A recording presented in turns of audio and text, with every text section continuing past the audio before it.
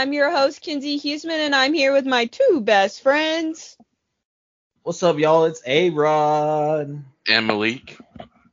How's it going, guys? Hey, finally get to relax now. Sports camp's officially in the books. Now I can relax until the school year starts. Mm-hmm. Couldn't complain if I wanted to, but when August rolls around, it's gonna be a bitch. All the welcome week stuff is annoying. I'm so glad I don't have to do that. I'm glad I don't have to do that either. That's the bitch. It's a lot of free food though. That's nice, but it's nice. There's some perks to being the bottom of the totem pole at work. Yep. All right, Malik. What is the question? All right, y'all rank your top 3 movie series. Has to be a series of at least 3 movies. Ooh. Movie series. Yeah, you should have given me a heads up. Okay, I but didn't think like it would be that complicated. number one off the bat. Okay, I don't have 3, so I'm gonna let you go, A-Rod. But I know my number. Number 1. Obviously it's Marvel, the Avengers. Okay. Right. 2, Okay. Star Wars. 3 is gonna be the Expendable movies with like Stallone, Arnold, and all that. Those are my top 3. Okay. You want me to go next, Kinsey, or you? Yeah. I want you to go next. All right, number 1 for me is Star Wars 2. You can't beat it. I have it written down. Oh, number because 2, you were able to prepare. Yeah. Man, y'all kick rocks. Number 2, I like the X-Men series. Oh, that's a good one. But the originals, not the newer ones. I don't like those as much. I like Days of Future Past. That's probably my favorite one. And then, that one's cool. And then number 3, I'm really big into the Transformers, but that's because I think it was the first 3D movie I saw, and I only like the first 3 though. I stopped after the second one. You didn't like Dark of the Moon? I like Dark of the Moon. But those are my top 3. Okay, I'm gonna throw a curveball because I know this is like my absolute favorite. The Dark Knight series. I think it's the best. I think it's the best superhero movies. I mean, all 3 of them. Okay. I can't be mad about that. No, they're good. I think they're better than Marvel. It's up there. I really do think it's top 5 best superhero movie of all time. The Dark Knight is like top 3 5 of my favorite movies ever. I could watch The Dark Knight all the time. Heath Ledger's Joker, just perfection. It's probably up there for me as well, behind Endgame and Infinity Wars. It's up there. Yeah. Okay. I'm then gonna go Harry Potter because like OG, I'm a nerd, I'm a fan. You've got to love Harry Potter. Harry Potter's up there for me, and you can't say that. No. It's pretty up there. I feel like there's another series that I really like and I can't think of it, which I guess means it's not my favorite, but I feel like if I remember it, it was my favorite. But I think I'm gonna have to go. It's tough because I do really like Marvel, but I've never thought of it as a series like that. So I might have to go The Hunger Games. I mean, that's what I was gonna say. Those are solid movies, although all 4 of them, all the way through. I've only seen 2. I mean, see, I feel like with a lot of movies, like Divergent, maybe the worst series movie I've ever. Awful. I didn't even try to watch. Horrible. And I was a lover of the book. Like, first 2 books, I was like, hey, these could be better than The Hunger Games. Like, I'm really teetering on that idea that these books are better. 3rd book came out, and I was so freaking disappointed. I've never been so disappointed in, like, an author and a book series the way that it ended it. I hated it. And then the movies, and I think what I really disliked about the movies is I stand by this. Shailene Woodley is not an action actress. She is not that person. She does great in the emotional, dramatic Yeah. indie films, but she is not. I don't look at her. She doesn't, and she's not intimidating. She doesn't have that like badassery thing you need to be a strong action female lead. I thought she was too weak, and I hated it, and I just thought the whole movie was bad. And then it just progressively got worse to the point that I'm not even. They split the last one into 2 parts too, and I'm not even sure they released part 2. They released one of them as a TV movie. That's how bad it got. One movie I wish they would have made is Percy Jackson Part 3. No, okay. I love the Percy Jackson series. The I think they're good. awful. No, the movies were bad. If you read the books, the movies were bad. No. But I am really excited because Disney Plus is doing the TV series. Hasn't it been to work for like years though? No, maybe just 1 year. I mean, they're already filming it. I mean, it takes a while. Got a cast. Rick, the author Rick Riordan is like heavily involved in it and the casting and all of that. So that's like really exciting. Like I think it might take a little bit longer because I think they're really trying to do it justice and make it really good. It's gonna be so good. I'm so excited. You know what was pretty good? This latest episode of Law and Order. What a segue. We gotta get Rob. Manic. Hey Rob, this is like your role now is to segue us. Mm-hmm. All right, let's talk about this episode of Law and Order. It was pretty good. I'm not gonna lie. Yeah. It was pretty what? It was pretty good. Yeah. I thought you said something else. I was like, you can't say that. But yeah, I thought it was like one of the better episodes we've seen so far. Mm-hmm. I've never seen the original. I liked it. Yeah, that was the first time. Yeah, we'll talk about it because I talk about it in my notes, but it's definitely like more trial, or at least that episode. Mm-hmm. There was like not a whole lot of police work that went into that. Yeah, I never really watched it because I felt like their intro was always boring, so it always made me turn it off. And I was like, I'll wait till SVU comes on, and I'll turn it It's back. literally the same intro as SVU. No, they say more words before They say show more the Law and words, Order. and they're just basic as hell. I don't like it. I mean, it's a basic police scene. It's not the special victims unit. It's just a Nah, bunch they of don't. old They don't. They people. don't hook the reader, man. All right, but it was pretty good. Okay, so it starts with my first comment is, what do you think the kid lost? They're digging in that trash, and for a good while. They say his just- braces. Yeah, but not for like the first 5 minutes. It took him a while to be like, your dad's gonna kill you. She just kept, your dad's gonna kill you. We need to find these. Yada. I'm like, what is it? What are we looking for? Why didn't we say this in the first 5 words? I like Your how dad's she was gonna just kill you. standing there, and she was she wasn't even helping, and she was just standing there watching him go through freaking 30 bags of trash.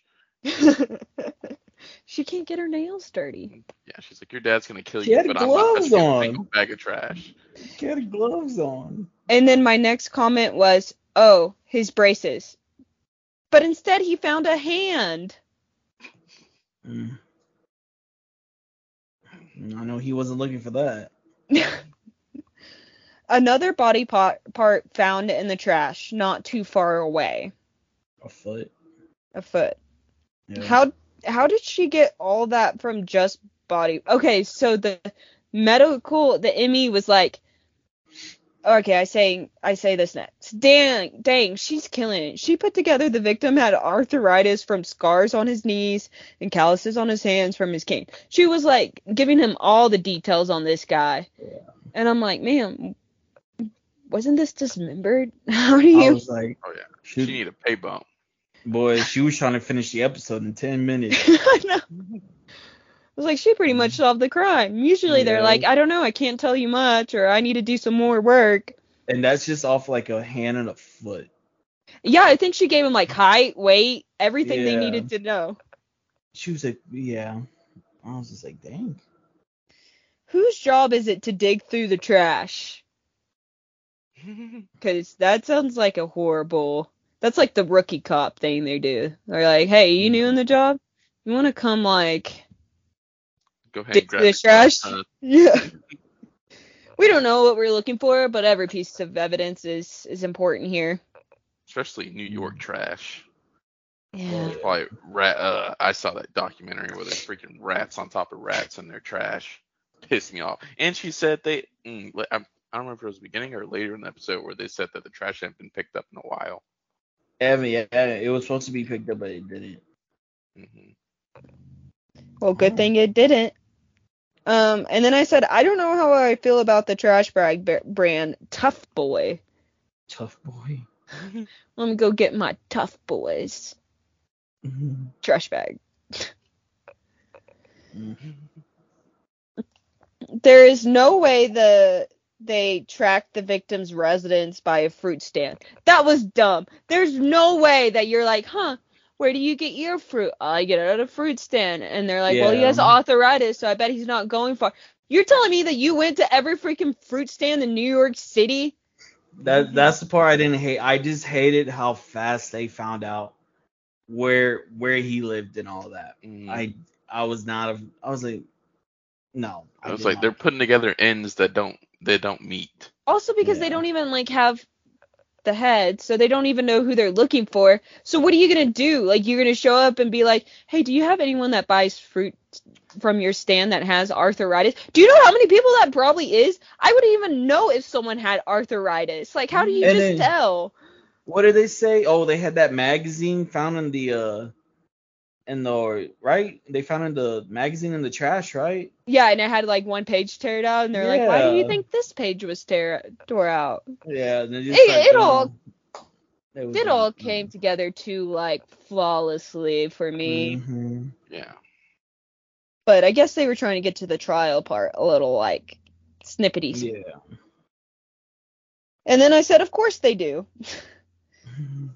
What's a skin mag? They kept talking about like the girl behind the counter was like, yeah, it was weird that he bought that magazine because you usually buy skin mags. And I was like, I guess that's what they called like their porn magazines or yeah. skin Yeah. mag.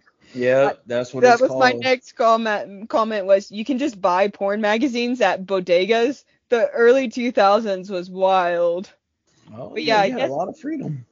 yeah, in the early 2000s they called them skin mags, and you can just go to your local bodega and buy one. Imagine showing up to Walmart or like HEB. HEB used to sell like Maxim They sold Maxim. magazines. Oh, really? I tried to finesse one time. I tried to hide it in my WWE magazine. Do I want to know Nah. how old you were? I was like 11, 12. Okay, this is acceptable. Yeah. I just imagine college A-Rod trying to. No. It's like, hey man, you can buy those. Just show your ID. It's not even that deep. So he bought the magazine because his estranged son was in it. Oh, and he used to be a boxer that was abusive to his wife. Yeah. I love the landlord's accent. Also, there was blood found in Roger's tub. That landlord had the thickest, best New York accent I have ever heard. I loved it. Sounds like the victim was the cranky old man yelling at kids to get off his lawn, but apparently he has a deaf girlfriend that lives across the hall who just keeps their high school yearbook out. They were like, look, it's her high school yearbook. She's probably in this somewhere. And I'm like, bro, first off, I don't even have my high school yearbooks. I'm pretty sure they're still at my parents' house. Yeah. It's just there for daily reading. Like the whole apartment was clean, but I just have a random 1979 yearbook on the counter. Is it decoration? Can you imagine decorating with your yearbook? I'm like, wow, that we know when they peaked. Yeah. Where are we? The victim is confirmed to be Roger Berry, and his blood was found in his drain and on a knife in his girlfriend's apartment. Let me tell you, having to refer to... I knew what this was about, where this was all headed. So it was so hard for me to write his girlfriend and play along of like knowing that what we know now. Anyways, we'll keep going. But yeah, I had to really try hard to be like, girlfriend. We still know it's a girl. Okay. I'm pretty sure you're not supposed to talk about who's at NA and where it's at. That guy's friend or whoever they were talking to, and he was like, yeah, my friend like sees her at NA all the time, and this is where they go, and her name. I was like, well, I'm pretty sure you're not just supposed to be telling anyone that stuff. I'm pretty sure there's like you don't talk about it. An anonymous. That's why it's called anonymous. Yeah. But not this guy. This guy's telling everyone who he sees there. Boy. See, that guy knows, and you can't arrest him for not talking when they show up. And he was like, it's anonymous for a reason. And then the cop threatened him. He's like, you want me to put some handcuffs on you? And I was like, you can't threaten. This is literally a legal binding thing, I'm pretty sure, is that you don't talk about it. Like, it is anonymous for a reason. Also, because they may not know. Like, they're not even supposed to say their name, like their last names or whatever, right? I think so. I think I like you how just say it quickly first. he caved. Yeah. Yeah, and then he's like, but she did hand out this flyer with her name and address and stuff to her. So the girlfriend is an artist with her own studio, and the girlfriend is also a man. So there it is. There's the bombshell. Yeah. So that's what was hard for me, is the fact that I knew it was a man all along because I knew how this story was going to go. Oh, we're jumping straight to the trial. I'm not going to lie, because I was watching it on the legal website, and I was like, did I skip a part? Did it cut out something? Was there not like an interrogation? We're just jumping straight here? Yeah, it started to when like what's his name? Barry brought all like his counselors, whatever, in. No, Barry's the victim. Or what's the guy's name? I don't even know if I wrote it down. The DA? No, the guy that just committed the crime. Yeah. Oh, shoot. What's that? Ellis. Yeah, Eli Madison. Eli Madison. Eli. Oh, so close enough. Yeah, so it cuts from them to like arresting him, and then it goes to Eli with all his like his people and the judge's chambers. Like just talking about, oh, this case should be like dismissed because of the media, this and that. Yeah. So I wrote, we got absolutely no background information on this guy other than he's rich, something happened 10 years ago, and he's hiding from publicity. Yeah. That's a hard word for me to say. Oh, his wife went missing, and he claimed she ran away, but he was really suspicious. And when they started investigating him, he went on the run. Does that sound familiar to anyone? Sounds like Law and Order SVU. Wait, was that SVU we were watching? Yeah, it was SVU. I was gonna say, does it relate to the guy we're gonna be talking about? Yeah, I was really looking for the answer of Robert Durst that we talked about last week. I couldn't remember his name. Same thing. That was the correct answer I was looking for. I get 50% right. I hate these tests you give us. I thought I threw you the punchline. Oh, that's what we talked about last week. I mean, we talked a whole hour and a half about this guy. Well, I'm fucking stupid, okay? I don't know what to tell you. A lot has happened this past weekend. Let's give us a break. Okay. Well, just that was a warm-up question, so. Well, that warm-up question was hard. Okay. I mean, of course the rich guy has an expensive lawyer. So many lawyers. He had like what, 4 or 5? And one of the like prosecuting like DAs or assistant DAs like seemed like, I don't know, almost shocked that he got this lawyer. I was like, well, of course he's going to spend the most money. Like, he's rich. Mm-hmm. You know what's funny? He apparently is from this rich family, but his family never, like, shows up in the movie. Or, not the movie, the show. You know what I mean? We'll see that happen in real life, too. Mm. It turns out that when you, like, your wife suspiciously goes missing, and you're kind of like... When you get accused of murder. Yeah, your family kind of just, especially when they're like that high, they're like, maybe it's time we cut ties with this guy. Well, I was wondering if it was like just trust fund money that he has, because I think apparently he doesn't have like a real job. He just paints, and he's in Narcotics Anonymous. It didn't even explain why he was going to Narcotics Anonymous, did it? That's another. What? Yeah. What's this dude's problem? It never mentioned a drug problem. Is that a part of his like cover up? Is that Well, he's if an I NA? was the fence, I would maybe have brought that up. Like, he has an addiction problem, you know? Mm-hmm. But I guess I don't know. No, that's probably like a plot hole.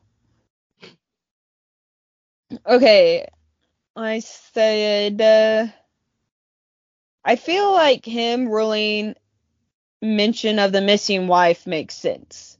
When they like argued that they shouldn't be allowed to bring up his missing wife. That kind of made sense to me because he wasn't ever convicted for it. There's no evidence of it. There's not really an investigation of it. So really there's like, you would be putting like almost false doubt in the jury's, like it would, what do they say? It would skew the jury's. Yeah. Yeah, that's the word. Something like that. Something like that. Skew their perception of it, or we don't know the right legal term. We're not legal people. Y'all know what we mean, listeners. Yeah. And then they're talking about PCR with the DNA, and I wrote, I used PCR in college. I did a PCR test in college. I'm so cool. I knew what they were talking about. Well, we didn't, so go ahead and explain it for us. Is it something to do with DNA? Yeah, and I can't explain it. That's fine. We'll just know it's but DNA. I did it. I remembered the term. Let me see. PCR. Okay, it's something where like you put it in this gel and like the different types of DNA will go farther down, or essentially you put in this gel and then you put it in solution, and the solution, depending on the type of DNA, will go farther down the gel or up. So then you can tell what type of DNA. So if you're matching DNA, then it should be the same across the gel. I know that doesn't make sense, but if anyone out there took I was wondering why I've heard almost made PCR sense. before, but they use PCR for COVID. Yeah, I mean, it's a very common test to like Yeah. test things against each other, which is probably why I learned it in college, because it's just very common. So in my mind, I can picture what I'm talking about, but I cannot explain it very well. You know what we mean, listeners. They may not. That's the thing. They got Google. They may not. Just know it has to do with DNA, man. It's how we test for DNA. Yes. Some shit like that. Where was I? Okay. That was a dumb defense. I should have probably wrote what the defense was. I don't know, but his defense, like his lawyers and all that, they were knocking everything out of the park, man. I didn't think so. I thought it sounded horrible. Really? I thought it sounded like unrealistic what they were saying. I think it was just that they had they had a quick rebuttal. They did have a quick rebuttal. They had an answer for everything they threw at him.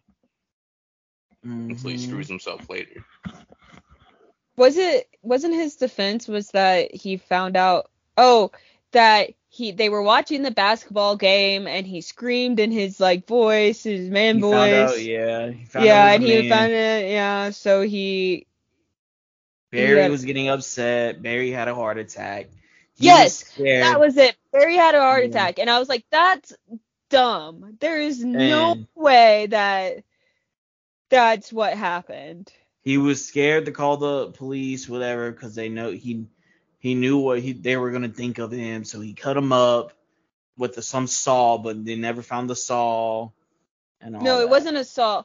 No, they did. They found the knife with the blood on it, but the defense is getting worse. Like, what point did you make by saying the murder weapon doesn't match the kitchen set? They had this whole thing where they're like, do you have some kitchen knives in your kitchen? And he's like, yes. And they're like, does it all match? And he's like, yes. And they're like, but this one doesn't match. And he's like, no. And then they walk away.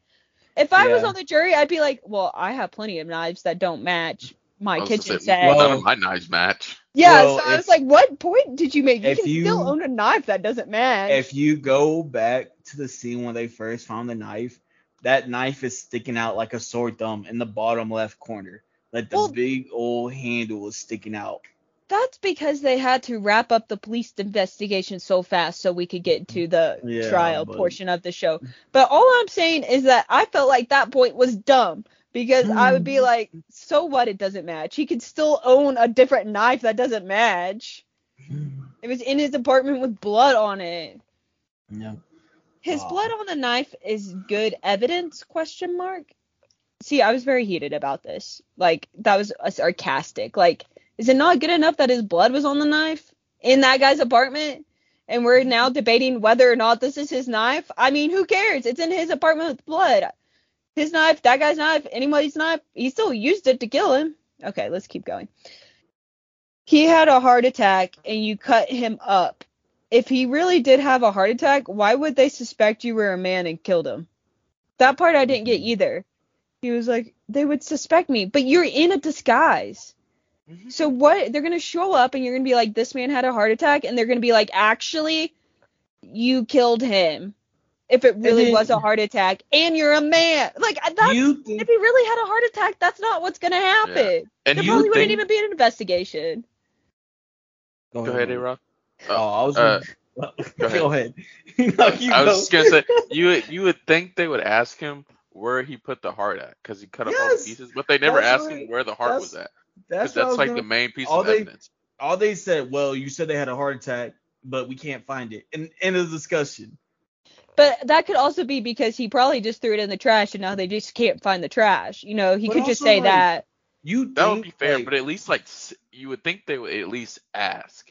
like you if that's, think like, if the he main- actually had a heart attack, that would be your main source of like evidence, like to prove to them that he did have a heart attack. That's what I'm saying. Like, And- if but that's they what did really mention happened, that. why would you get away? So now I would believe, nope, he didn't have a heart attack because why would you get rid of the only Mhm. evidence that excluded you from the crime?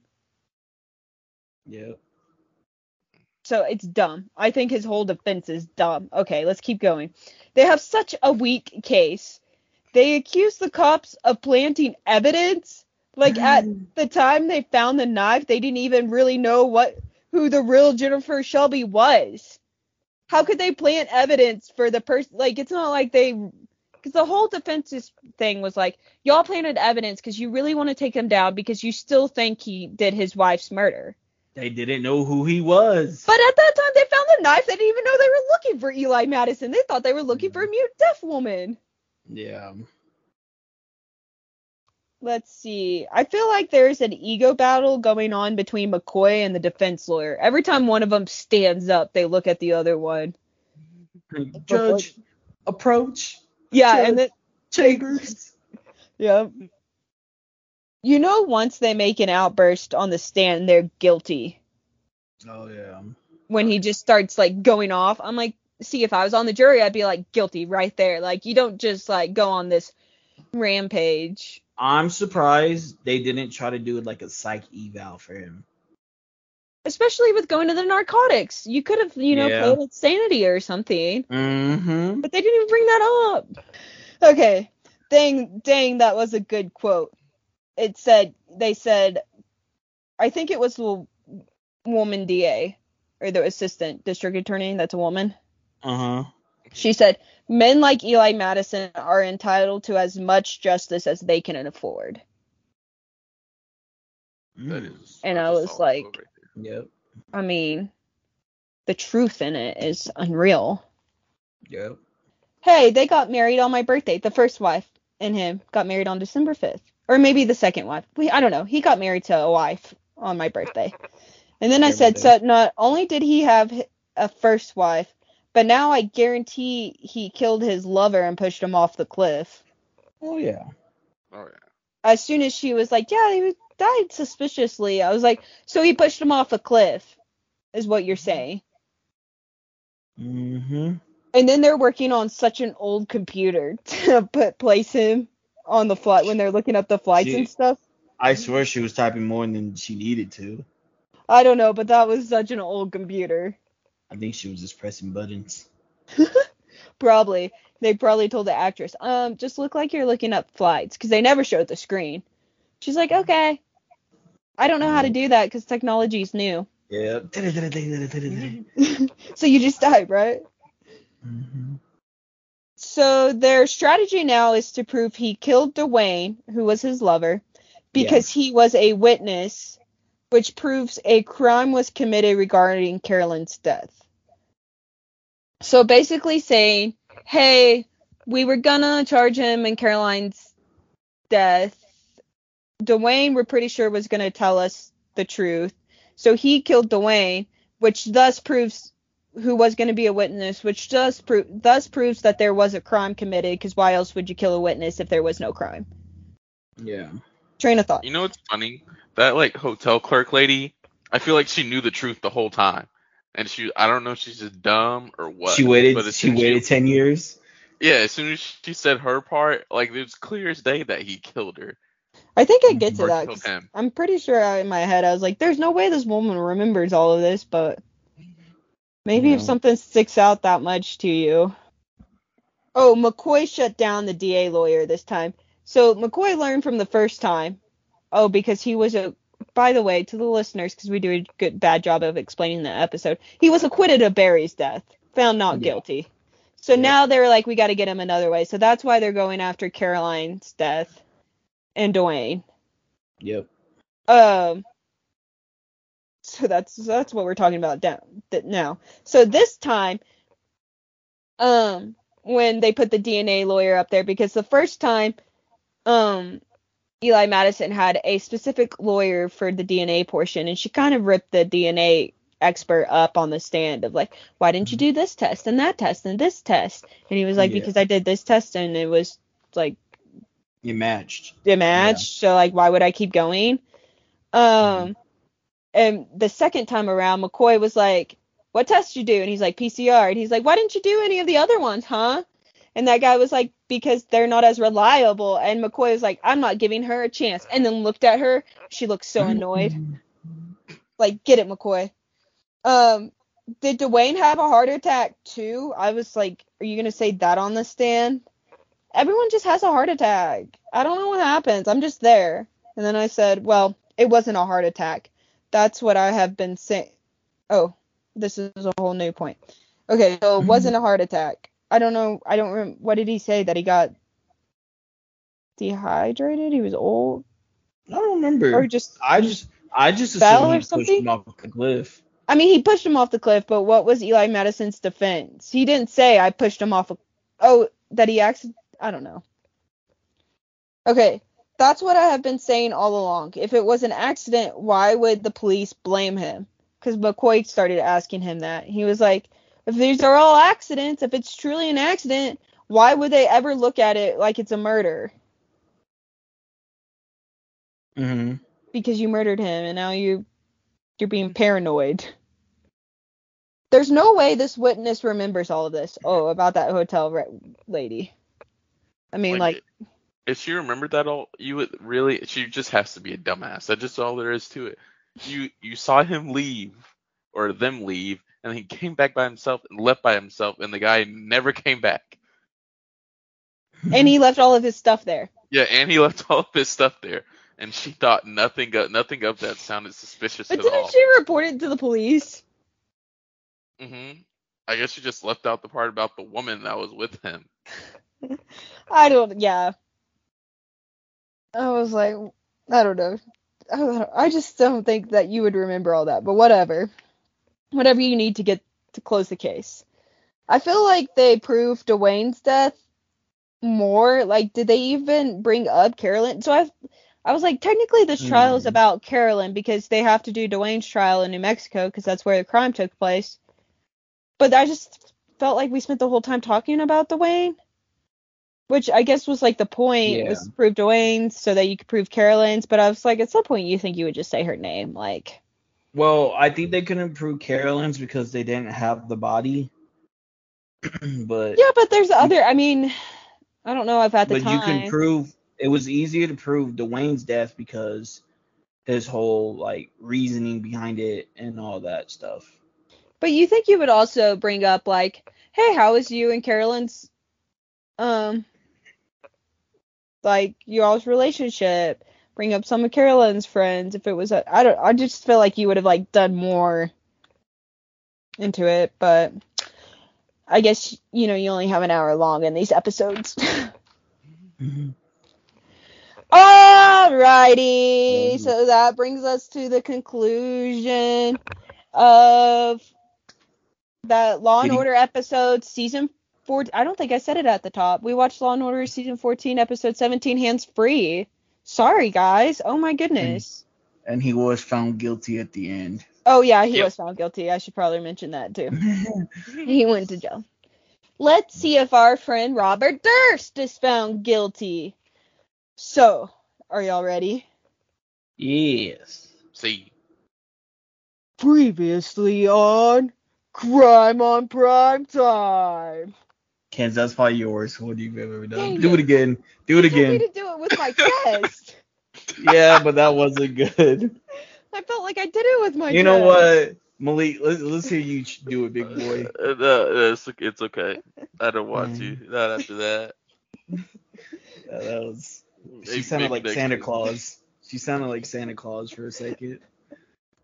Okay, let me try again. Previously on Crime on Prime Time. Yeah, sure. Yeah, we can rock with that. Yeah. Okay, so last week on Crime on Prime Time, we started our series, Robert Durst series. And in the first episode, we focused on on Kathy McCormick's story. She was Robert Durst. Now I feel like I'm going to get the TV episode and the actual story confused because they're so similar. It's ridiculous. Good thing you got notes. Good thing you got notes. I know. Okay, so Kathy was Robert's first wife, and she had suspiciously disappeared after attending a friend's dinner party. And then Robert called her several times and demanded that she came home, and she was visibly shaken up. She told her friend before she left if anything happened to her, look into Bobby, which is what she called Robert Durst. There had been like history of abuse in the relationship. He reported her missing 5 days after she was last seen because she was a medical student at a hospital, so he was like, this is normal because she could be in clinicals and we don't talk for a couple of days when that happens. But now it's been a little bit longer and I'm starting to get concerned. He was like, yeah, we got into an argument that night. I drove her to the train station. I called her from Manhattan, or I called her from a payphone when she got back to the apartment in Manhattan.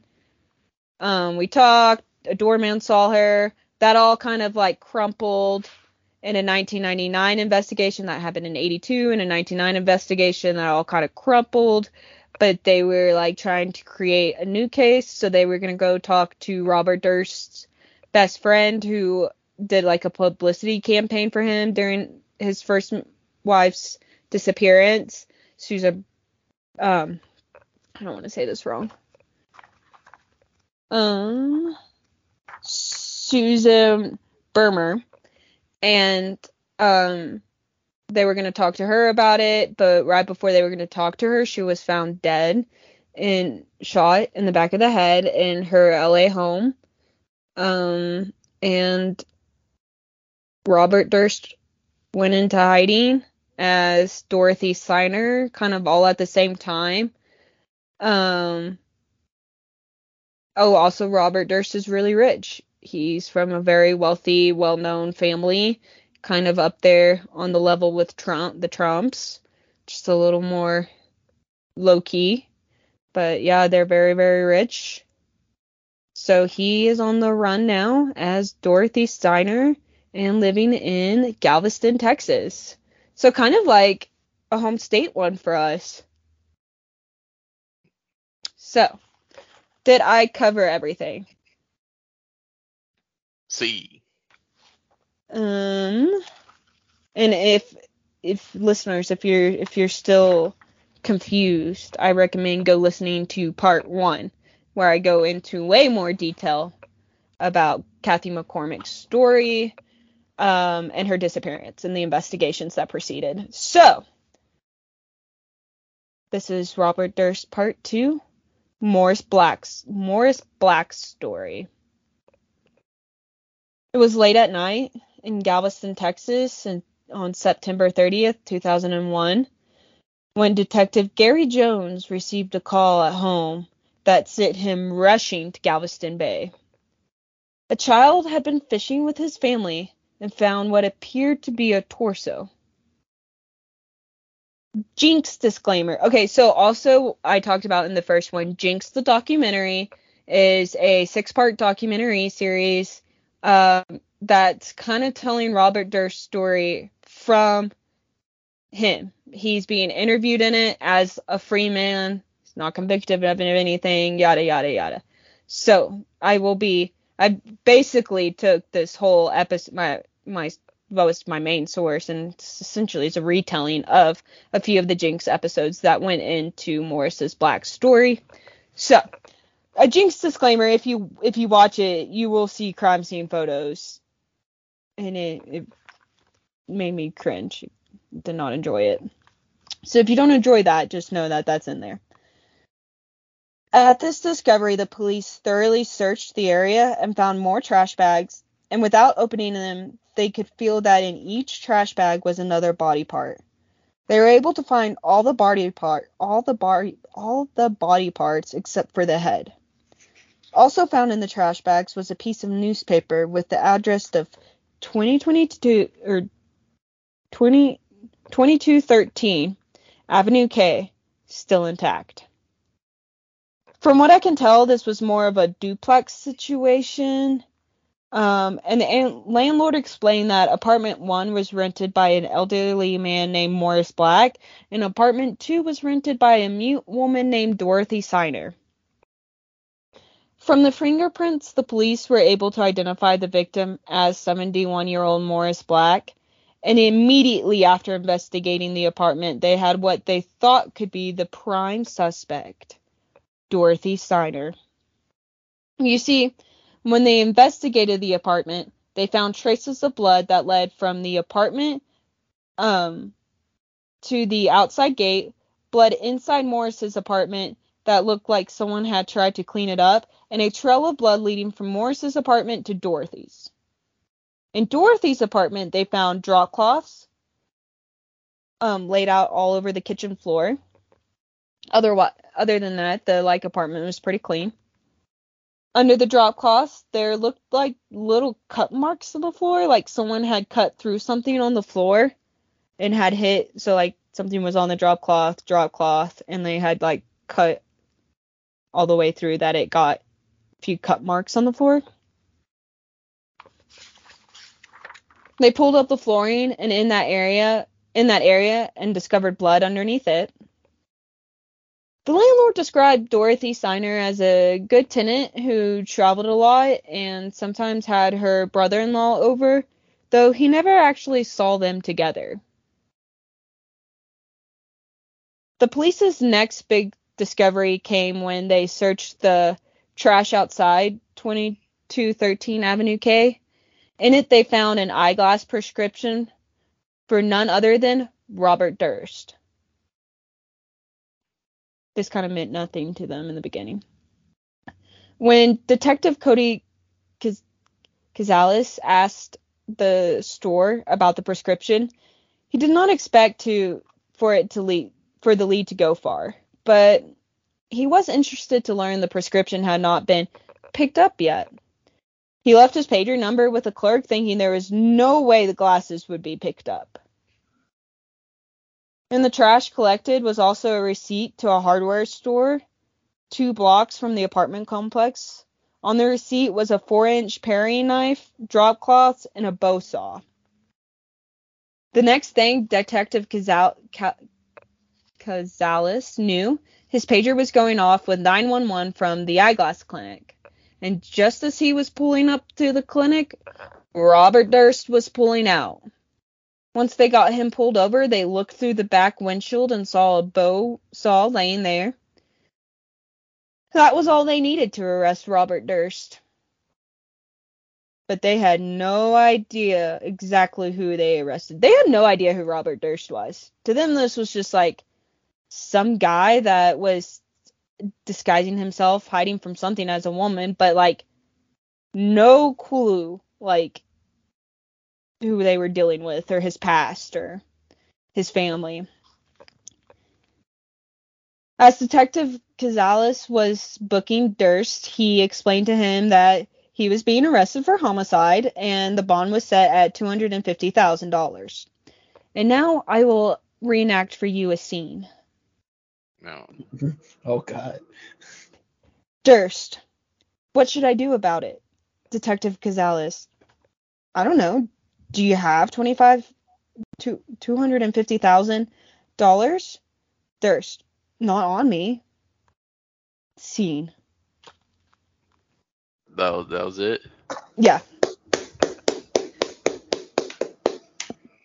You're going to be a big star someday, Kens. Yeah. I mean, to the detectives, this really stood out to them because that's not really the answer you expect someone to say when you're like, hey, do you have $250,000? You don't really expect them to say, well, I don't have it on me. Mm-hmm. So then they were kind of like, who is this guy? Who are we dealing with? Yeah. This prompted Durst to call his wife, Deborah. Don't forget, he married this other Remarried. woman, Yep. Deborah, in a very unhappy ceremony, as described by the rabbi. And what everyone believes is because he wanted spousal privilege. And if you listen to, or if you watch the Jinx, there's some interviews by her, and I'm pretty sure she did it because she knew she would get a lot of money. Dang. So there was something in it for both. It's a win-win situation. Yeah, I don't think when they got married, she was ever under the impression that they were in love. No. Yeah, so it's not like she's like heartbroken, like I thought he loved me. I'm pretty sure she like knew this was more of like a business arrangement type Hush friendship money, things, but that because he made her his power of attorney. Mm-hmm. And I mean, she was gonna get a lot of money out of this. She was like written some wills and stuff. So she seemed happy. I mean, she seemed fine. Yep. Okay, but yes, so that's Deborah. So he called his wife Deborah back in New York to ask her to wire the $250,000. And because Robert Durst is rich, he bonded out of jail. And when you are rich, it means you have the means to flee if you want. And that is exactly what Robert Durst did. He failed to show up to his arraignment and went on the run. I was gonna say, what did they think he was gonna do? Yeah. I feel like this could go 50-50. I feel like if you're rich, you either go on the run and you do a really good freaking job because you can get out of the country really freaking fast, or you just know that you can buy the best lawyers ever and you're just going to get out of it because you're rich and you know that the law doesn't touch rich people. But you think like the police officers would have looked into him more and probably seen like he was like getting looked at for a murder in New York. Yeah, that was what I was getting at. But maybe if the records got sealed, he is rich, so maybe But who knows, man? But there's no records to be sealed. I mean, what are they gonna look into? There's not like a police report. They're just starting an investigation. Nothing wrong with asking around. But also, I'm surprised that they didn't have someone staking him out, eyes on him. Yeah, and also they arrested him, and I'm assuming they're making him the prime suspect of the murder. Well, yeah, they arrested him for the murder. That automatically makes you the prime suspect. Yeah, but you think maybe we shouldn't let this guy leave the state or whatever. Well, I don't think they let him. I think he did it. I mean, he was probably told. I think every time you bond out, you're told that you have to show up for your arraignment or your bond will get revoked. He I want just to know if thought, they fought for no bond. I don't know. I don't know. I don't know. Okay, so it gets wilder. Let's dig into it. Durst and his alias Dorothy Signer were both put. So Dorothy Signer is a woman he went to high school with. He stole her identity. But both of these aliases were put on the FBI's 10 Most Wanted. Douglas Durst, Robert's younger brother, if y'all recall from the first part, Robert got passed up to lead the family company for Douglas, was picked instead. So he was scared of what Robert may do next, so he got a bodyguard for his family at this time. Robert had set up a bank account using the false name Emilio Vignoni. He rented a car in Mobile, Alabama, using Morris Black's name, and he had at least 3 more aliases he used for various things. Finally, Durst was spotted standing, looking out over a lake in deep thought outside a stone cottage in South Salem, New York. The same stone cottage that he had shared with Kathy when she went missing. When the new owner spotted him, Robert left. But don't worry, on November 30th, 2001, Robert Durst was arrested in Hanover Township, Pennsylvania, trying to shoplift a sandwich from a grocery store. You know, I'm kind of surprised. Well, I guess the trial got a lot of media, but I'm surprised that the police and the FBI were on it this much during this time. Because it was September of 2001. Mm-hmm.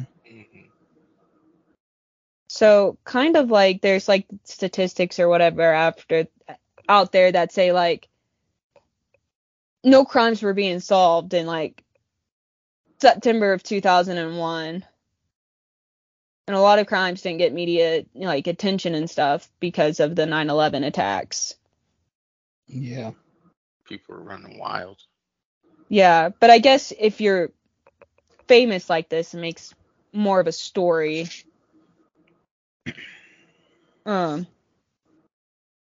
Okay, so on November 30th, 2001, Robert Durst was arrested in Hanover Township, Pennsylvania, trying to shoplift a sandwich from a grocery store. When the police searched his rental car, they found 2 guns, Morris Black's ID, and $37,000 in cash. Then another $520 on him. But yes, you heard it right. He was trying to shoplift a sandwich. So stupid. Just out of everything, they get him stealing a sandwich.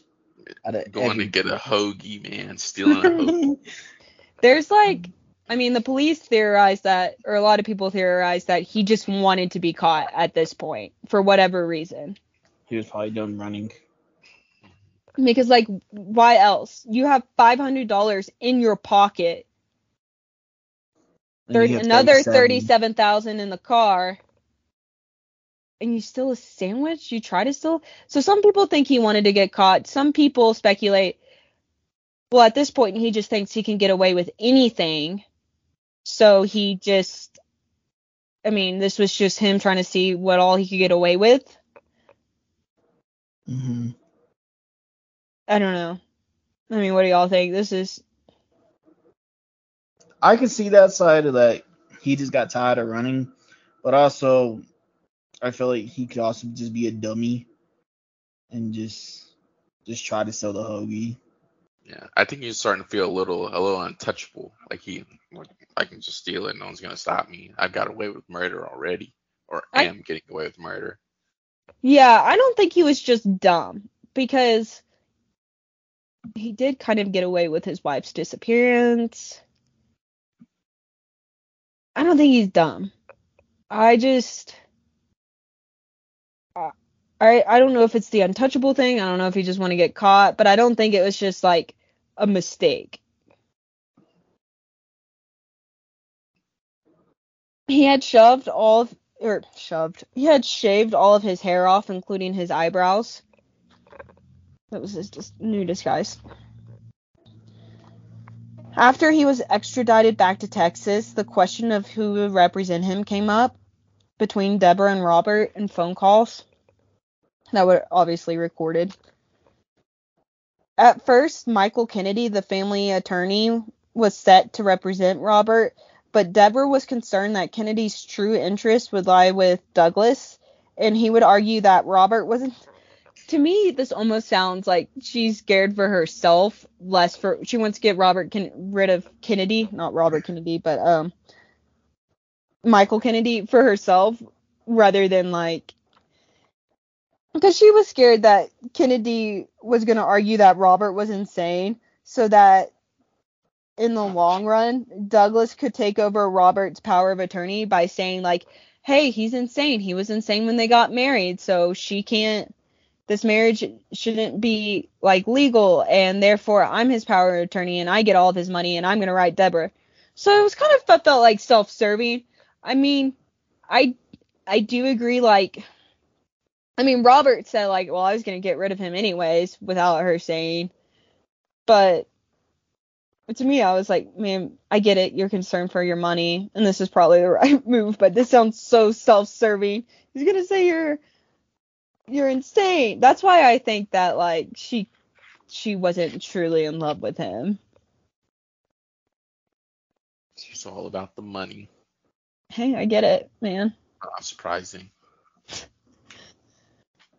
Deborah also argued that he should hire Mike Ramsey, but Robert wanted Dick DeGuerin, the best in Texas. Let me tell you, Dick DeGuerin is a Texas man all the way through. He has a heavy Southern accent. He wears a cowboy hat to court. He has his belt buckle. He has his boots. He's a Texas lawyer, all right. But Robert was rich, so he hired both to represent him in the murder of Morris Black. They showed, like, this clip in the Jinx, and it was, like, going to be, like, 1.5 mil for it all. God dang. Jeez. I know. But you're rich. It's kind of like that quote from the Law and Order. What did it say? You're entitled to as much justice as you can buy.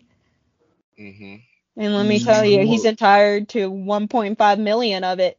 And we're about to see the extent of that 1.5 million. So the stage was set. Defense attorneys Dick DeGuerin and Mike Ramsey would be facing off against Assistant District Attorney Joel Bennett and District Attorney Kurt Sistrunk. Now, I will give you the court's play-by-play.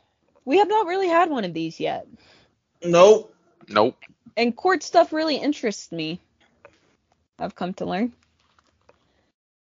The prosecution opens by giving details about the dismembering that would make me cringe, and then showing the jury pictures of Morris Black's dismembered parts. I did cringe when they were talking about it. And then that's what they were going for, right? They were trying to make the jury so uncomfortable, so they saw just how heinous this act was, and essentially hate Robert Durst for doing that. They called the officers that were in charge of the search of the bay to recover Morris Black and where he was found. I'm sure they called more officers, examinators, and experts, but the real interesting stuff came from the defense. Yeah, they didn't really say much about the prosecution's case. It's mostly like all about the defense's case, but I am sure they presented a more well-rounded case than the two officers the two officers that testified about searching the bay. So Dick DeGuerin opened the defense's case by saying Robert Durst has feelings, and showing pictures of Robert and Kathy on their wedding day, and a picture from when he was a kid that he carried around and was on him when he was arrested. And I kind of want to be like, okay, so what? You can have feelings, kill someone. was like, ooh, cool. So we all got feelings. I know. You didn't kill somebody. You can still have feelings and kill someone. Like, It was like, cool, you were sad when you killed him.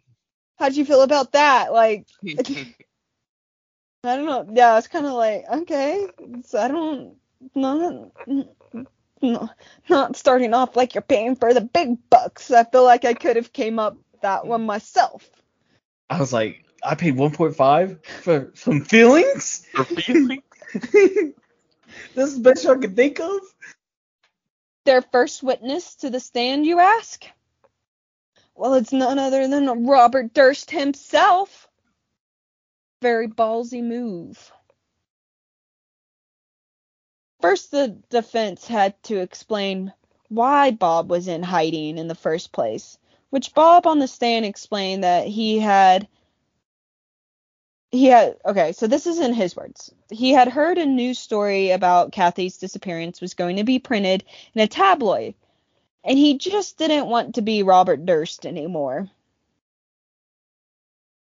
The defense argued that DA Jeanine Pirro, now if you remember, DA Jeanine Pirro was the new DA back in New York who had decided to relook at this case and was like, you know what, I don't think Kathy ever made it to Manhattan. I think she disappeared at the South Salem home. So she was kind of leading the way for the new investigation and maybe closing in on some things. So the defense argued that DA Jeanine Pirro pushed the news story to further the investigation of Robert Durst, to which would push her career forward. In conclusion, Jeanine Pirro ran Robert Durst out of New York, is what they argued. And boy, did they keep going after her, trying to frame a new villain and take the focus off of what Robert did. So describing why Robert was in hiding in the first place, because you essentially have to explain, like, well, why were you, hiding as a woman? Did you do something bad? Like, and they were basically like vilifying. Isn't that the right term? Vilifying? Does that make making someone a villain? That's what I mean. DA Jeanine Pirro basically going like, she's so horrible, she ran this poor man out of New York because she was relentless, thinking that he made, in the media, making him seem like such a bad guy. And the Jinx, so they're interviewing Jeanine in the Jinx. So in it, she said, I've heard the devil made me do it. I've never heard the defense, the DA made me do it. Which essentially was what they were arguing. But the defense was working. The jury was starting to sympathize with the pressure Bob was under from Jeanine Pirro. And they interviewed jurors in this documentary too, and the one woman was basically like, yeah, that woman seemed horrible to do that to him. And I was like, okay, you're allowed to do that? It still worked. Interview the jurors? Yeah. I guess so. I was kind of surprised too. I was like, what do you mean wouldn't be named anonymous? I think so. Like, I've seen like different documentaries that do it, but they don't name them or they don't show their faces. Well, not this documentary. Not this documentary. Oh. I was gonna say, I've seen like that A-Rob where they like don't name them or anything, but not where like they say their name, show their faces, and all that stuff. I think after the trial, like, so during it, obviously you're there's a word for it, not subpoenaed, but maybe it's subpoenaed. But essentially you have to stay in the hotel and you don't have like any sequestered. That's what it's called. You're sequestered, so you have to stay in like a hotel. You get no contact. They like monitor what you watch on the TV. So I think that's like why they can talk about it. It's because it's after the fact. So now if you wanted to, you could put your name and story out there. So yeah, this whole like make Jeanine Pirro the bad guy, not the guy that actually murdered someone, was working. So Bob was explaining his disguise as a woman and buying a handbag in that moment. So they're asking him, why go as a woman? And he was basically like, well, I can't grow a beard and a mustache, at least not like the next day. I needed to disappear immediately. I thought about a wig, and I was like, might as well be a woman. He's like, so I went to the store, and I picked out a white woman's blouse, and I was shopping for a handbag, and the jury laughed during this part of it. And prosecutors Bennett and Sistrunk looked at each other because they knew they were in trouble. The defense had successfully humanized Bob Durst. On the stand, Bob continued by describing his relationship with Morris Black. He described it as a somewhat friendship. They would watch TV together and go get coffee together. And he wouldn't be wearing the disguise. He was going as himself. You see, Dick Wolf took a huge turn on this. Mm-hmm. Now the defense was coming for Morris Black. They wanted to use the, quote, he had it coming defense. That's what they said in the documentary. And paint Morris Black as a bad and crazy guy. This is what happened on the night of September 17th, in Robert's words. The two men were in Robert's apartment when Morris Black showed Robert an eviction notice, and he was upset. Robert excused himself and went to the bathroom when he heard a gunshot. He came out and saw Morris Black standing there with a gun, and Robert started yelling at him to put the gun down. Morris said he had shot the eviction notice, and Robert told him to get out and don't come back. So that wasn't the night he died, but that was just like leading up to it. So they're trying to paint him as this. Like I said, Ramsey, one of the defense attorneys, argued to the jury this showed that Morris Black was unpredictable in an angry way. And this was in Robert's words, so, take with it what you will. This is how Bob describes the night of September 28th, the night he killed Morris Black. Bob came home to find his TV on, and when he opened the door, he found an angry Morris Black inside. Morris was sitting in a swivel chair and kept turning towards Bob. As Bob said, "Where's the gun? Give me the gun." As Bob got up, Morris kept turning with the gun pointed at Robert. The two men started fighting over the gun, and when they fell to the floor, the gun went off and Morris was dead. So what do y'all think of these two instances in Robert Durst's words? Mm. He makes it. He's hard to believe. Yeah, but also I'm like, because they live in a duplex? They called it a boarding house, which I guess what it looked like to me was a duplex. It looked like a house and was split into two. And they seemed to be the only two tenants. Mm-hmm. So no neighbors around. I mean, they have neighbors because it's a house mm-hmm. with not like a huge yard. So you have like a house next to you, but there's not like others, from what I understand, living in the boarding house. Mm-hmm. I don't know. Because I was like, how does no one hear the first gunshot that Black did? Well, we'll get to that. And then I want to know if they probably didn't have time to investigate for the other neighbors to see how Black really was. I mean, he was described as a grumpy old man, but I don't think that makes you crazy. I mean, yeah. Mm-hmm. I mean, you can be a grumpy old man and be a fun, you just be sane. Yeah, doesn't mean that you're gonna shoot your eviction notice. Also, definitely doesn't mean you deserve to get murdered. Yeah. Yep. That's my 2 cents. I don't know. I think it kind of smells like crap. So we'll see.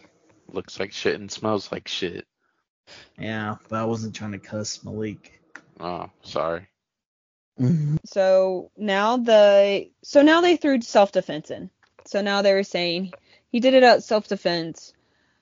Morris Black was so unstable and unpredictable that Robert Durst thought his life was in danger, and he did what he had to do to get out of that situation, which resulted in Morris Black's death. But just like the episode of Law and Order, why do you not just call the police if you are innocent? We'll get to that. You ready? Mm. In turn, the prosecution tried to catch Robert in his lies. First, they argued that they never found one person who said they saw Robert and Morris Black together. Mm-hmm. Which, at first, I was like, yeah, Galveston's kind of big, so like... But also, I don't know if Galveston was big at this time. It's 2001. Or I guess it's 2003 now when the trial is taking place. But I guess if they're going to the same coffee house, you probably recognize them. Mm-hmm. Then they argued the fight over the gun couldn't have gone like that. I didn't really understand what they were saying. I was kind of confused. But I think they were saying, like, well, if you were standing here and he was standing there, there's no way the gun could get this way or that way. The prosecution's theory is that Robert told Morris Black his real name, which Robert testified actually happened. He said that he told Morris Black he was Robert Durst. And Morris Black frequented the library to use the computer often, so they speculate that he looked Robert up and found out how much money he had. So he told Robert to help him out. Or he would tell New York he was in Galveston. So Robert killed him. It's kind of like what the prosecution's theory is, what happened. It's a solid theory. I mean, yeah, that makes sense to me. I mean, Mm-hmm. if you're looking at it through not hindsight, I could also see self-defense isn't the worst defense. Yeah. I mean, it's better than a freaking heart attack. Mm-hmm. The prosecution also pointed out the intense bruising found on Morris Black's shoulders. He had like bruises of almost like different colors, so it wasn't just like one hit, it was like multiple blows. And he had bruises on his back that appeared to be from, like I said, multiple blows. Robert testified he didn't know how Morris Black got the bruises, but he must have been when they fell. So what the prosecution was trying to say is like, you like pushed him down and beat him down repeatedly before you shot him. Mm-hmm. A neighbor, A-Rod, a neighbor also testified she heard 2 shots, and there was a hole in the kitchen. Mm-hmm. The prosecution showed the eviction notice without a bullet hole, which I think is the dumbest lie. Because if you're going to say he's so unsteady he shot the eviction notice, wouldn't you, like, double check to see if there's a bullet hole in the eviction notice? Yeah. Dumbass. I know. So there, wasn't a bullet hole, but there, was one in the kitchen. So they argued that Robert missed Morris Black the first time, and that's how the bullet hole got in the kitchen. So he missed him, and then beat him down and shot him.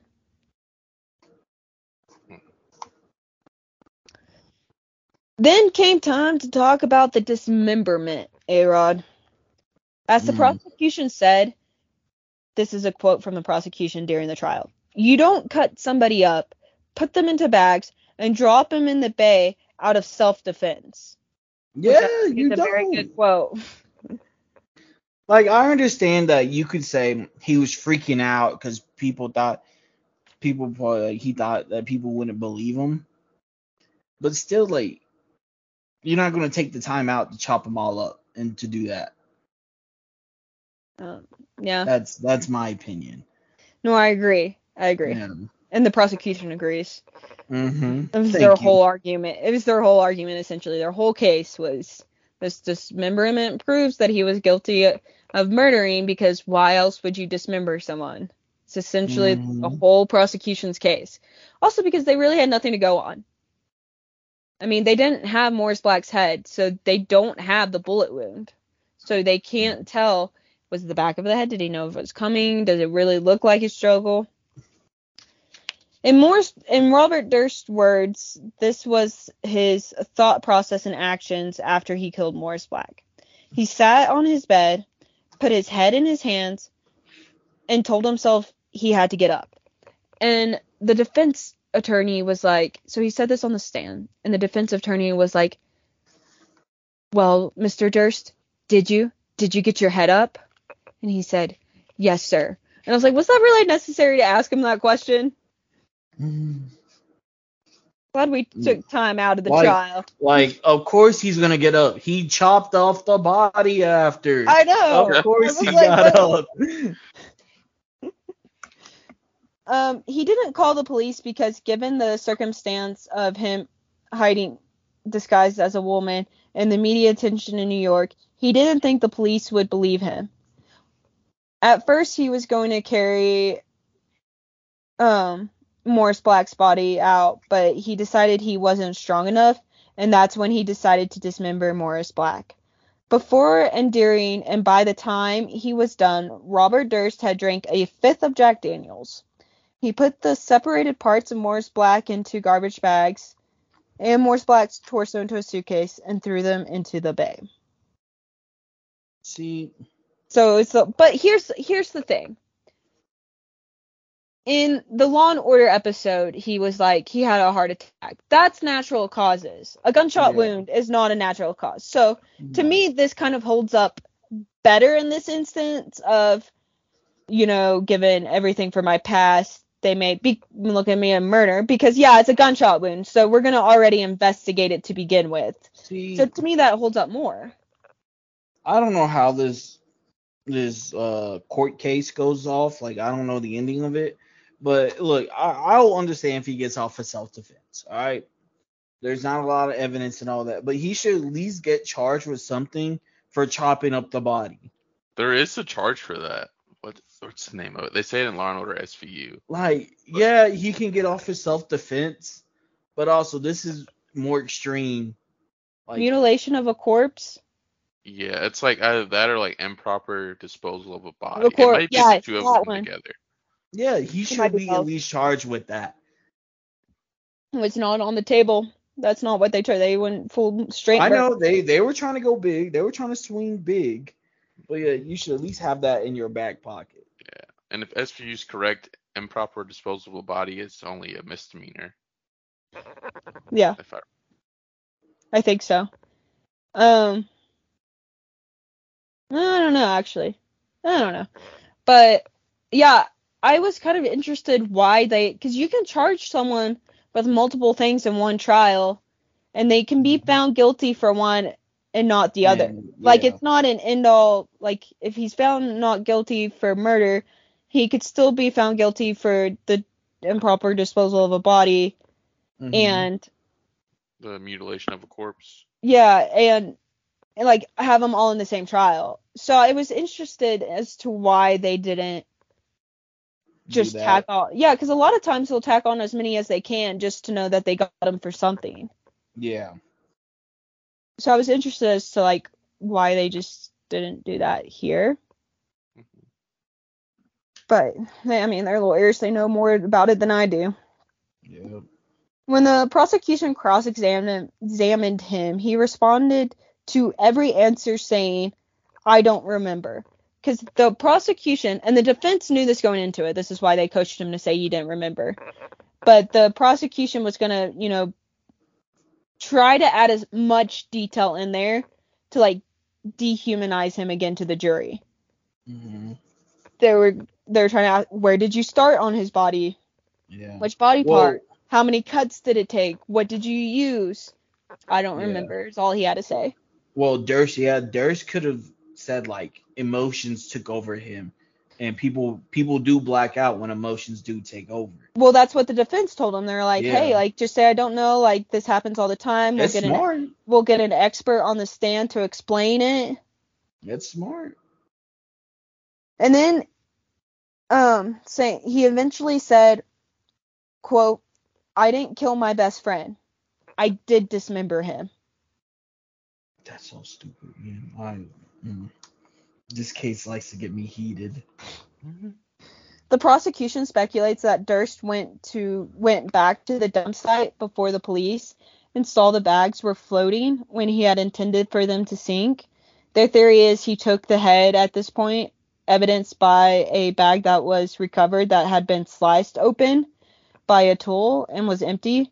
They think Morris Black's head showed clear evidence that Robert's recounting of the night was a lie. I full-heartedly believe whatever he did with the head showed that it was intentional murder. I don't know if it was a gunshot wound back to the back of the head. Yeah. That would disprove self-defense. I guarantee it. Mm-hmm.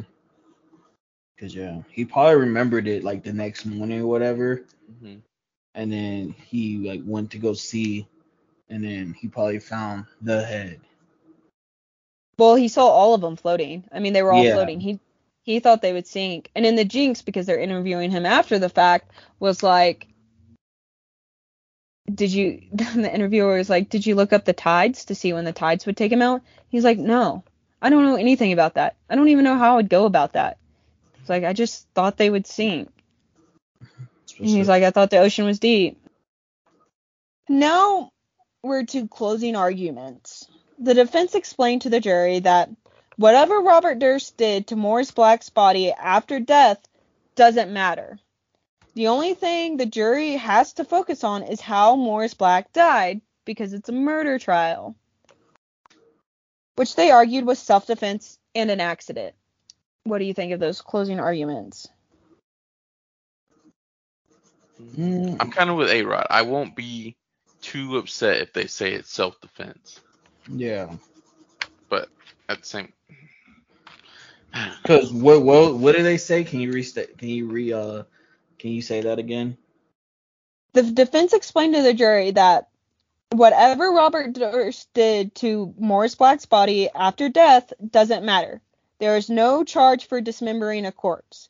The only thing that the jury had to focus on is how Morris Black died, which they argued was self-defense and an accident.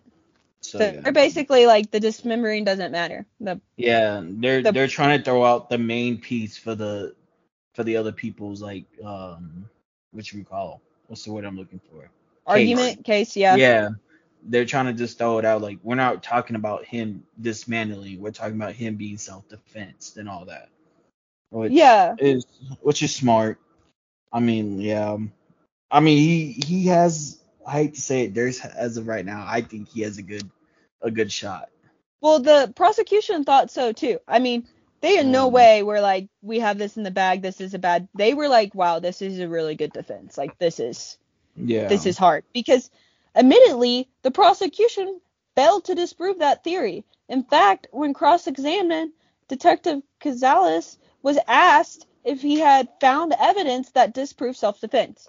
Because I learned that once self-defense is brought up in a trial by a defendant, it is the prosecution's burden of proof to disprove self-defense. So if they say it was self-defense, they don't necessarily have to overly prove that it's self-defense. The prosecution has to disprove why it can't be self-defense. So when the defense attorney, when DeGuerin asked the detective, did you find any proof or any evidence that disproves self-defense, he answered honestly by saying no. Mm-hmm. And honestly, that might have sealed the deal, you know?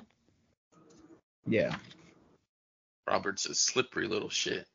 Yeah. The prosecution stuck with the strategy they had the whole time in their closing arguments by focusing on the dismemberment and arguing that the jury shouldn't look past the dismemberment because it was a part of the whole story that night. Okay, so who do you agree with? Should the dismemberment be part of the deliberations or not? I think it should, because it like, goes to the fact of it not being self-defense. It plays into that. Yeah. If there was no like self-defense argument, okay, whatever, you can take it out. But the dismemberment kind of shows, or it helps to create the story of not self-defense. Yeah. I don't know how to put my words together for that. I mean, yeah, It I should agree. be, yeah. Go ahead, Aaron. No, I was agreeing with y'all. Yeah, I mean, like, they should be able to look at the whole night, like the whole story, and not just be like, well, this part technically doesn't matter, because it all plays Yeah, into one thing. Like, not yeah, not maybe just you shouldn't nitpicking. convict him. Like, yes, you're not convicting him for dismembering. You are looking at ultimately what happened before but that does play a role in it.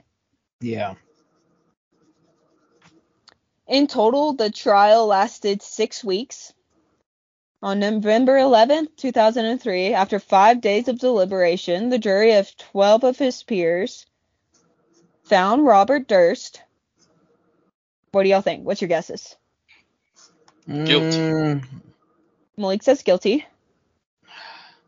A part of me wants to say not guilty, but also I feel like they, I don't know. My head says not guilty, but my gut says guilty. So I'm what do you get? torn. I'm torn. I'll go with guilty.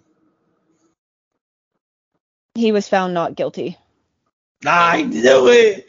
I knew it. I should have stuck with my head. Which, I mean, I can't be upset, or I understand why that he was not guilty. He had a very strong case. He did have a strong case. I mean, as much as you want to be like, it's so obvious. Yeah. They I just mean, didn't have enough evidence to support it. like Law and Order said, you're entitled to as much justice as you can pay for, and he paid 1.5 mil, and It worked out. what he got. Mm. And so once they announced the not guilty, you can just see because they're showing, like, this whole thing was videoed, so they're showing all the video of the court. Mm-hmm. And Durst just let out this huge sigh of relief, and he looks like so shocked, like almost he didn't believe he got away with it. To the point he had to double check with DeGuerin. He like looked over. They said not, and DeGuerin was like yes, and he was like, "Are you sure?" And he was like, "Yes." I'm trying Yeah. not to look so shocked there, buddy. Yeah. In September of 2004, exactly 1 year from the Morris Black trial, Robert Durst pled guilty to tampering with evidence and jumping bail, and sentenced to 5 years. So I think the tampering with evidence is kind of what they, like, the body. They were just trying to get him for something. Yeah. I mean, and he did jump his bail, so you did do that. Mm-hmm. And sentenced to 5 years in prison with credit for time served. In December of 2005, he gets paroled and told to stay near his home, but he returns to the boarding house where he killed Morris Black. And then he was spotted by the judge who oversaw his murder trial at a nearby mall, and he went back to jail. Dummy. You know, I take back what I said earlier. He is a dumbass. But it's like, also, he's not. Like, you could put him up on the stand and he doesn't say anything dumb. It's like the things where you think the dumb people would get caught doing, he didn't, but it's like the little things that even like a dumb person wouldn't do. Mm-hmm. You did. Like, in February 2006, the Durst organization settled with Robert for $65 million. So he still got $65 million out of this. But what's he gonna do with it in prison? I mean, he's not going to be in prison that long. He gets out in like less than 5 years. Mm-hmm. That March, Robert was released from prison. So there you go, A-Rod. He stayed a total of like 5 months. Mm-hmm. Then in his like lawyer argued that the like restrictions of his parole were too strict, and they agreed. So he got out of prison. Then in 2010, director Andrew Jarecki and writer and producer Mark Smerling put together and released a movie called All Good Things, which is a semi-fictional telling of the Robert Durst story starring Ryan Gosling and Kirsten Dunst. I'm not gonna lie. I first wrote Kirsten Durst, and I was like, oh, she has this last name as them. But I think I've just been writing Durst so much, and I was like, oh no, it's Dunst. But it was very confusing. It's one letter off. Okay. So let me read you the IMDb caption of this story. And let me tell you, I kind of want to watch it after all of this. David Marks, a real estate scion, is suspected of killing his wife, Katie, who disappeared in 1982. Oh, Pretty much it, right? yep. Before its release, Robert Durst got a hold of the script and called up Jarecki and Smirling to ask to see the movie. So they arranged. Wouldn't that not? That would scare the shit out of me. Would that not? Oh, hell yeah. He was like, "Hey, I hear you're doing a movie about me. I've read the script. I want to watch the movie." I would be like, That's it. Can you imagine? Like, what if he hates it? Like, no, that wasn't me. Yeah. I don't know what you're talking about. I came up with this on my own. Okay. So they arranged a private screening for him. Durst then called up Jarecki after saying parts of the movie made him cry. And I'm very curious to see which parts made him cry. Are you not interested? I would be very interested because I feel like it'd be very telling of who he is as a person. Yeah. All right. Then he went on to say that he hasn't fairly got to talk about his side in the media because the media has already made up their minds about him, and he didn't trust they would write it up fairly. Yeah. Well, buddy, when it looks like crap, smells like crap, it's crap. I mean, he has a point. They probably wouldn't. They have made up their mind. It probably does look like it's would be unfairly. Like, yeah, I get why you wouldn't trust them, but also, we don't trust you. Nope. To say the right things. I mean, or to say the truth, and whatever. But he trusted Jarecki, and he offered up the idea that Jarecki does an interview with him. This became the 6-part Jinx documentary, and Bob's greatest mistake that would eventually lead to his downfall. And that is where we're ending part 2, and we'll pick it up with part 3, the final part. Boo. Not another cliffhanger. Dude, this cliffhanger is wild, too. What did y'all think? It's probably the most, like... Spot on. Yeah. I thought the same thing. I was like, dang. Like, down to the kid finding it, down to the trash, I mean... Everything besides, like, him having a relationship with his neighbor. That's the only thing that's the different. Sexuality spin. Yeah, Dick Wolf just took that and just was like, hey, let's just add a sexual component to it. Let me make it juicy for you guys. Maybe a little something to spice it up, because it's just not spicy enough. Another good one by old Dick. But it is the most similar. I mean, Texas, Galveston's whatever defense attorney, they let me down, man. Let me down big. He didn't let. That's his job. It's the prosecution that let you down. Oh, same thing. Tomato, potato. Yeah, and it's funny because you have the Janine Pirro in New York who wants a piece of dirt, wants to put him away. Spoiler for part 3, you have a DA. Don't tell us. We don't want to know. Yeah. Okay, well, then I'll just say there's another DA that wants a part of him, or wants to try him.